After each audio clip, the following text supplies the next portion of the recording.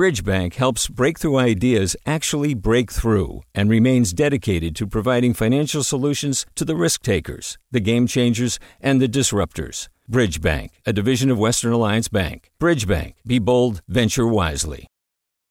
Hey, it's Avery Trufelman, host of Articles of Interest, and I've got to say, I've been a fan of KQED ever since I was a little kid, and I would come out to San Francisco to visit my grandma. It was just what we'd always turn on every time we got in the car, every time we were making dinner and turning on the radio. It was always KQED. And then over the years, I've become a massive fan of KQED podcasts because this is local reporting at its best. These are answers to questions you've always wanted to know, interviews with exciting, unusual voices, necessary journalism, all told with love and care and artistry. And did you know that a majority of KQED's funding actually comes from members? It's just people like you and me supporting the programs they love, while also getting access to cool events, behind-the-scenes footage, and so much more. If you want to sign up and be a part of this amazing community, visit donate.kqed.org/podcasts to become a member today. That's podcasts with an S. Thank you for listening, and thank you for your support. From KQED. One of the biggest stories in hip-hop right now is set to play out in a courtroom later this year. Rapper Young Thug will appear in court this morning. The rapper, whose real name is Jeffrey Williams Jr., was arrested Monday on a 56-count racketeering indictment. Atlanta rapper Young Thug is on trial for charges including conspiracy, assault, and participation in a criminal gang. And one of the key pieces of evidence is his music. Prosecutors reference several of Young Thug's songs in their indictment and will present some of his lyrics as evidence. 9 of Young Thug's songs are used as evidence, with lyrics such as, "I never killed anybody, but I got something to do with that body," and "I killed his man in front of his mama." I never killed anybody, but I got something to do with that body. Using rap lyrics in criminal trials has increased dramatically since the late 2000s, but it dates back to the 1990s. And many of these cases took place in California. Some people say the practice might have started in the San Francisco Bay Area, during the trial of one of the region's most famous rappers, Mac Dre. I'm in the building and I'm feeling myself. I'm feeling myself. Mac Dre is best known for pioneering hyphy, a hip-hop subgenre and cultural movement that thrusts the Bay Area into the national spotlight. You can't go to a Golden State Warriors game without hearing a song, "Feelin' Myself," blasted over a sea of dancing fans. But back when Mac Dre was barely out of his teens and his career as a local rapper in Vallejo was just starting to take off, he was sentenced to 5 years in prison for conspiracy to rob a bank. Many people believe it had little to do with what he'd done, but everything to do with his rap lyrics, because some of them took aim at the police. As part of That's My Word, KQED's year-long project on Bay Area hip-hop, we set out to discover what happened in the Mac Dre trial and dig into the history of lyrics on trial in California. I'm Aditi Bandlamudi, filling in for Sasha Koka, and this is the California Report magazine. Reporter Jessica Carissa set out to learn whether the stories are true. Was it Mac Dre's music that put him on trial? The year is 1992, and Mac Dre's career couldn't be going any better. It's Mac Dre back in your face. Mac Dre was a name that you would hear over and over again. It was big. Mac Dre was big. It was a big deal. He started doing shows all over California, up and down the state. He was becoming very popular. We can drop the top, or blow the brakes, hit the intersection and do some things. Before E40 and Tupac would put the Bay on the map, Mac Dre was already a local celebrity. In 1989, when he was a senior at Hogan High School in Vallejo, he got his big break at a school talent show, performing his debut single, Too Hard for the Radio. From there, his career took off. Within the span of 3 years, he released 3 popular EPs and was working on his debut album when suddenly everything came crashing down. On his way back to Vallejo from a trip to Fresno, Mac Dre and two of his friends were cruising on the highway when they suddenly got stopped by a swarm of police cars and helicopters. They were arrested and sent straight to Fresno County Jail. There had been a spate of bank robberies in Northern California, and police were convinced that Mac Dre and his friends were behind them. They charged his friends with attempted robbery and Dre with conspiracy to rob a bank in Fresno.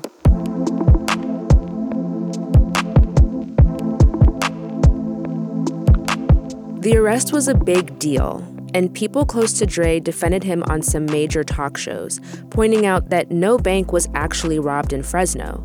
Here's his producer, Kyrie, on the New World Video television show. So in order for a bank robbery to happen, it seems like the first thing that's got to happen is somebody's got to run into a bank and say, this is a holdup, nobody move, nobody get hurt. Nobody done that. So we don't even have a bank being robbed, no money taken at all. The police were surveilling Mac Dre and his friends the whole time they were in Fresno and claimed to have lots of evidence that they were planning to rob the bank. But friends and fans of Mac Dre were convinced that what was really driving the case was his music. So he writes a song called Punk Police, talking about the police and what he's been going through. 5 or 6 days later, after he writes the song, the record comes out, Mac Dre gets arrested for attempted bank robbery in Fresno and conspiracy to rob a bank. In Punk Police, Mac Dre raps about how the police treat him and other black men in his community. They hate to see me driving a car I bought. They hate how I talk. I can't spit on the sidewalk. They rubbing and cuffing me. In jail they be stuffing me. Every damn day, man, they can't get enough of me. He even calls out a detective by name. And I'ma dedicate this to Detective McGraw. You be steady accusing, but these cases you losing. You be steady abusing, man, do you find it amusing? Well, I'ma laugh in your face while you kick on back and feel the bass.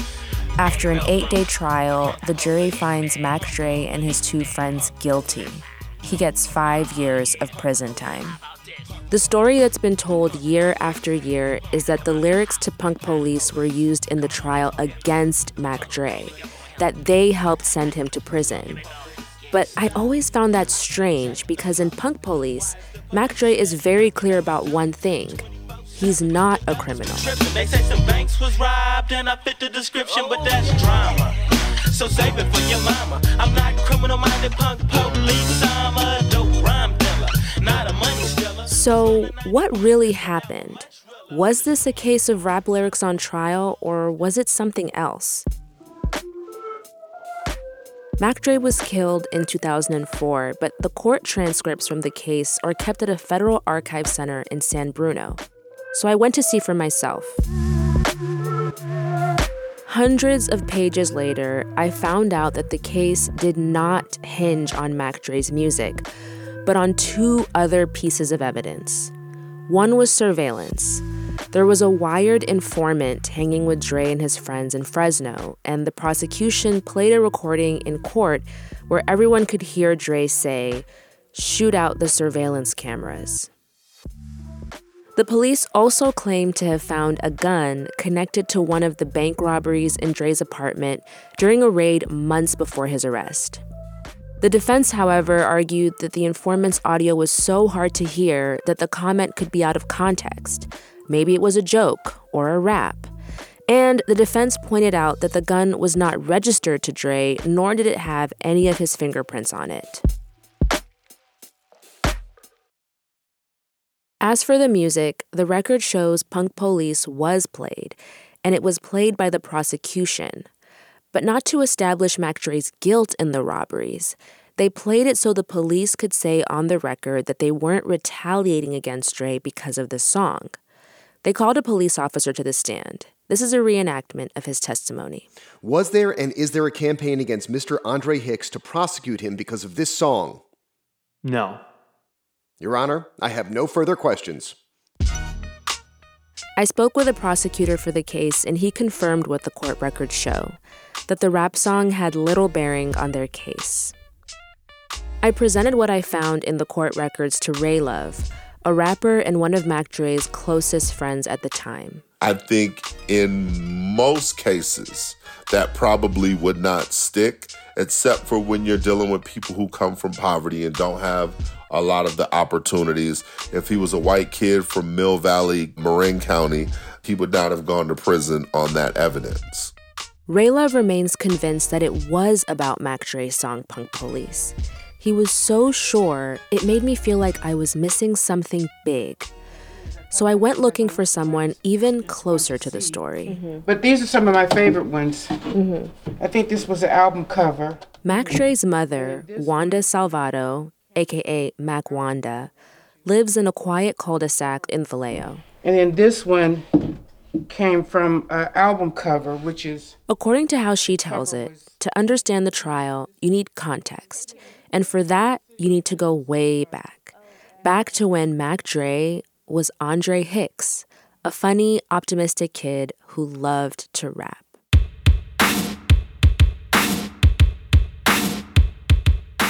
He kind of had the gift of gab, the gift of, words and play on words and stuff. I'd say around 15, 16, 17, he had always kind of, wrote rhymes and raps and, had his own microphone stuff. Like for Christmas, that was stuff that he would ask for, a microphone, a keyboard.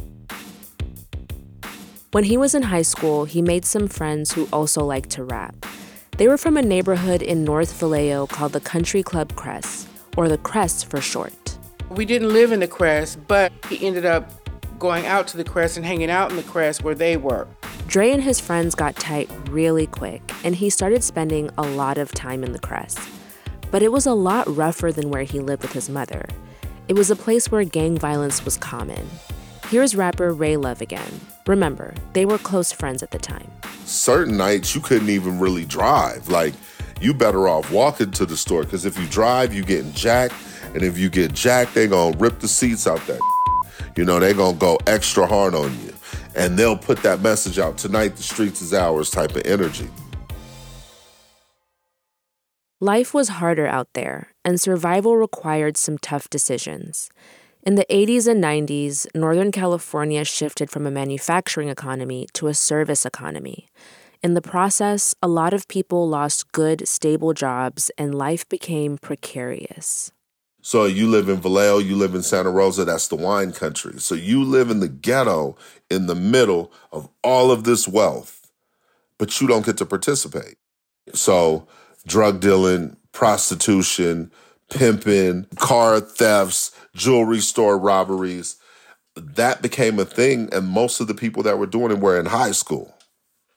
They were kids, but they were kids that felt desperate, felt hopeless, felt like when I turn 18, what am I going to do? What is there? What is available for me? Some people were just doing whatever they needed to survive. Mac Dre eventually got caught up in it all. His mom, Wanda, remembers it well. This is the era when the kids discovered that they could make money selling drugs, selling weed, selling crack, and all that kind of stuff. He would go there in the Crest and do it and come home. My whole thing was, I'm going to work to provide, there's really no need for you to sell weed. Eventually, I understood he was doing it because peer pressure, because that's what everybody else was doing. My whole message to him was, you don't need to do it. You don't need to do it. Whatever you need, it's right here. Just do your music, write your raps, do what you need to do. But, I lost that battle. Before he could graduate from high school, Dre ended up doing a stint in juvenile hall. When he got out, he doubled down on his music career, but the police had their eyes on him and his friends. The police, they have a tendency to, once you've been targeted and once they know you, they follow you, they harass you, they watch you. They were watching and harassing him, and it was just constant. He was focused on his music, which I knew that was the case. But the problem is guilt by association, which he didn't understand. At the same time, a string of unsolved robberies in Vallejo were getting national attention. It even made it to the popular true crime show Unsolved Mysteries. In the past 6 months, 29 restaurants in the Vallejo, California area have been robbed at gunpoint. The robberies escalated from restaurants to banks, and the police had their eye on a supposed gang called the Romper Room, and the person they believed to be their most prominent member, Mac Dre. But as Ray Love tells me, the Romper Room was not what the police made it out to be. The Romper Room crew is a circle of friends. The folklore is that one of the OGs saw them running around and said, man, y'all ain't tough. Y'all just the romper room kids, right? The romper room kids that the OGs were referring to came from a television show that ran from 1953 to 1994. They were named after a show for preschoolers. But it was really about friendship and loyalty, and the romper room is the first real supporters of Mac Dre. Dre got fed up with how often the police were stopping him and his friends. So one day in 1992, at 21 years old, he decided to do something about it. He came home and he sat down and he said, "Ma, I wrote this song. I want you to hear it." And I think he had already gone in the studio and recorded it. So he came home and he brought a tape home for me to listen to. And the song, Punk Police, Punk Police. And when I heard the song, I said to him, that song is going to be trouble. That song is going to bring you nothing but trouble. Do you realize what you're about to get yourself into? But it's the truth, and I got to tell the story, and the police, punk police, blah, blah, blah. On the streets you roam, trying to follow me home, steady running checks on me and my room. You see my I think when Punk Police came out, everybody loved it. It was our version of F the Police, and knowing what the police were doing in Vallejo and going up to the Crest, I think most people could relate to it. Davey D is a professor, radio host, and hip-hop historian based in Oakland. Rap was under fire at the time, so what's going on in hip-hop? The year before you have Ice-T, with Cop Killer, and you also have the Rodney King uprising. Got to remember all the stuff jumped off in 91, right? So it's a year before. So remember, in Punk Police, they're basically laughing at them. Police are like, no, we know you all have something to do with this, and Mac Dre is like, no, you don't. You punk police with a one-track mind, man, you can't even find who's been robbing you blind. After the song came out, Wanda noticed the effect immediately. My younger son, who was 11 years apart, he'd be outside playing, we'd be in the garage or whatever, doing whatever, and police cars would just be cruising through. Wow. Cruising just to let us know, they're watching. So there was a big shift from before the song came out and after the song came out. Oh, yeah, because before the song came out, police didn't come here. They didn't come in this neighborhood. There was really no reason to. But because of that, that's when the real harassment really started. So back to the trial. It's months after Punk Police has come out, and Wanda is sitting in the courtroom. She hears a police officer deny that they were retaliating against Mac Dre because of the song. Everybody knows that's a lie. The Vallejo Police Department, they were pissed. They were pissed, and they let everybody know, because this is how we know. They continued to go out to the Crest and harass and arrest and stop them for anything. And they would say to them something about that song. They denied it in court and everything, but they're the ones that told the kids this stuff. The jury deliberated for less than a day. When they came back, Mac Dre and his friends were found guilty. We were devastated. We figured Andre didn't rob any banks. We were convinced of that. We knew he didn't. So there was no way. So we were really confident, and we thought, it would all work out, but it didn't. One of the things was they were trying to get him to tell on everybody else, and he wouldn't do it. He wouldn't mention names. He wouldn't say who did what. They tried to give him a deal. He wouldn't do it. He just refused to do it. He just said, I'll just do the time. And so, he ended up doing the 5 years. To this day, I will say that it was a clapback from the Punk Police song. Davey D, the hip-hop historian again. And the fact that Mac Dre basically laughed at them was kind of like, okay, we'll find something on you. You're going to slip up, and we're going to be there to catch you. He was the mouthpiece, and that's what they hated. He was taunting them publicly, and they had to solve the bank robberies. Mac Dre didn't let anything get in the way of his music. Even when he was awaiting trial in jail, he recorded music over the phone, becoming one of the first rappers to do so.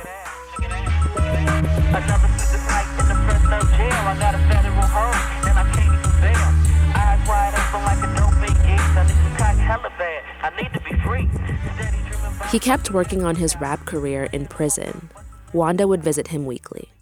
The way he looked at it is, okay, what am I going to do with this time? He rapped. So that was his thing, to entertain the inmates. So he took that opportunity and he blew up in Lompoc as a rapper. And that kept him going. He was working on his business and rap career while he was in there and writing raps, writing. Mm-hmm. And so the day we picked him up when he came out, you know, he went straight to the studio, I think the same day or the day after, and started writing songs. Got in the studio immediately and started recording. Mac Dre came out of prison in 1996 after serving 4 years. He released 10 albums in less than 10 years and redefined Bay Area hip-hop. He introduced a style of party music known as hyphy that would become synonymous with the Bay and become popular across the country.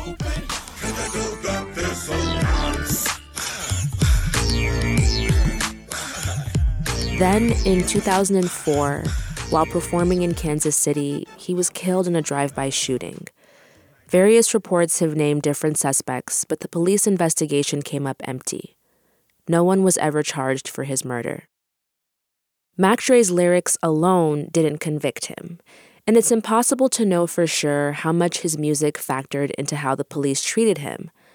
But his case is certainly one of the first where rap lyrics were used in criminal proceedings, and it contributed to the antagonistic relationship that exists between hip-hop and the criminal justice system, one where art, and most often the art of Black men, has been taken as an admission of guilt. We are staying on top of the story of popular rapper Young Thug and more than 20 others arrested on gang-related charges, some of them charged with murder and attempted robbery. California recently passed a law prohibiting the use of rap lyrics in criminal trials, becoming the first state to do so. Meanwhile, nationally, the practice is growing. Atlanta-based rapper Young Thug, one of the biggest rappers of his generation, is currently awaiting trial, and in this case, his lyrics will be used against him in the Georgia court. An 80-page indictment lays out several of the rapper's songs as evidence. Criminologist and professor Sheris Kubrin studies the use of rap lyrics in the courtroom. She says that since the early 90s, rap music has been used as evidence more frequently in criminal trials. Around the same time as Mac Dre's trial, Sacramento rapper X-Rated and Los Angeles rapper Snoop Dogg had their lyrics used against them in criminal cases. California is, I would consider, an epicenter where these cases take place. Sheris thinks it should be illegal to use someone's artistic expression in the court of law. She's conducted studies showing that the use of rap in particular tends to exploit existing biases. And what's happening in the minds of jurors, we think, are that folks are saying, gosh, if someone could write these kinds of lyrics, they could do these kinds of crimes. It's not a large jump. Now, nobody thinks that with other music genres, or nobody's thinking Quentin Tarantino is doing that with his violent films, or, you know, wrestlers are doing that as they're coming out in character saying, I'm going to do this and that to my opponent. But when it comes to rap music, it's much easier to make that leap, and that's because of stereotypes and biases that we have about young men of color who are primarily making the music that we're talking about here. As for Mac Dre, even in his absence, his legacy continues to grow. Every July 5th, people come together to celebrate his birthday, Mac Dre Day, in San Francisco. Here's Ray Love again. What makes Dre special to me is that when I was in high school, Mac Dre was famous. When my son was in high school, 20 plus years later, Mac Dre was famous. Even today, when we have the Mac Dre Day festivals, people come from all over, every walk of life, every race, every even age group. We have people from 50 all the way down to 14.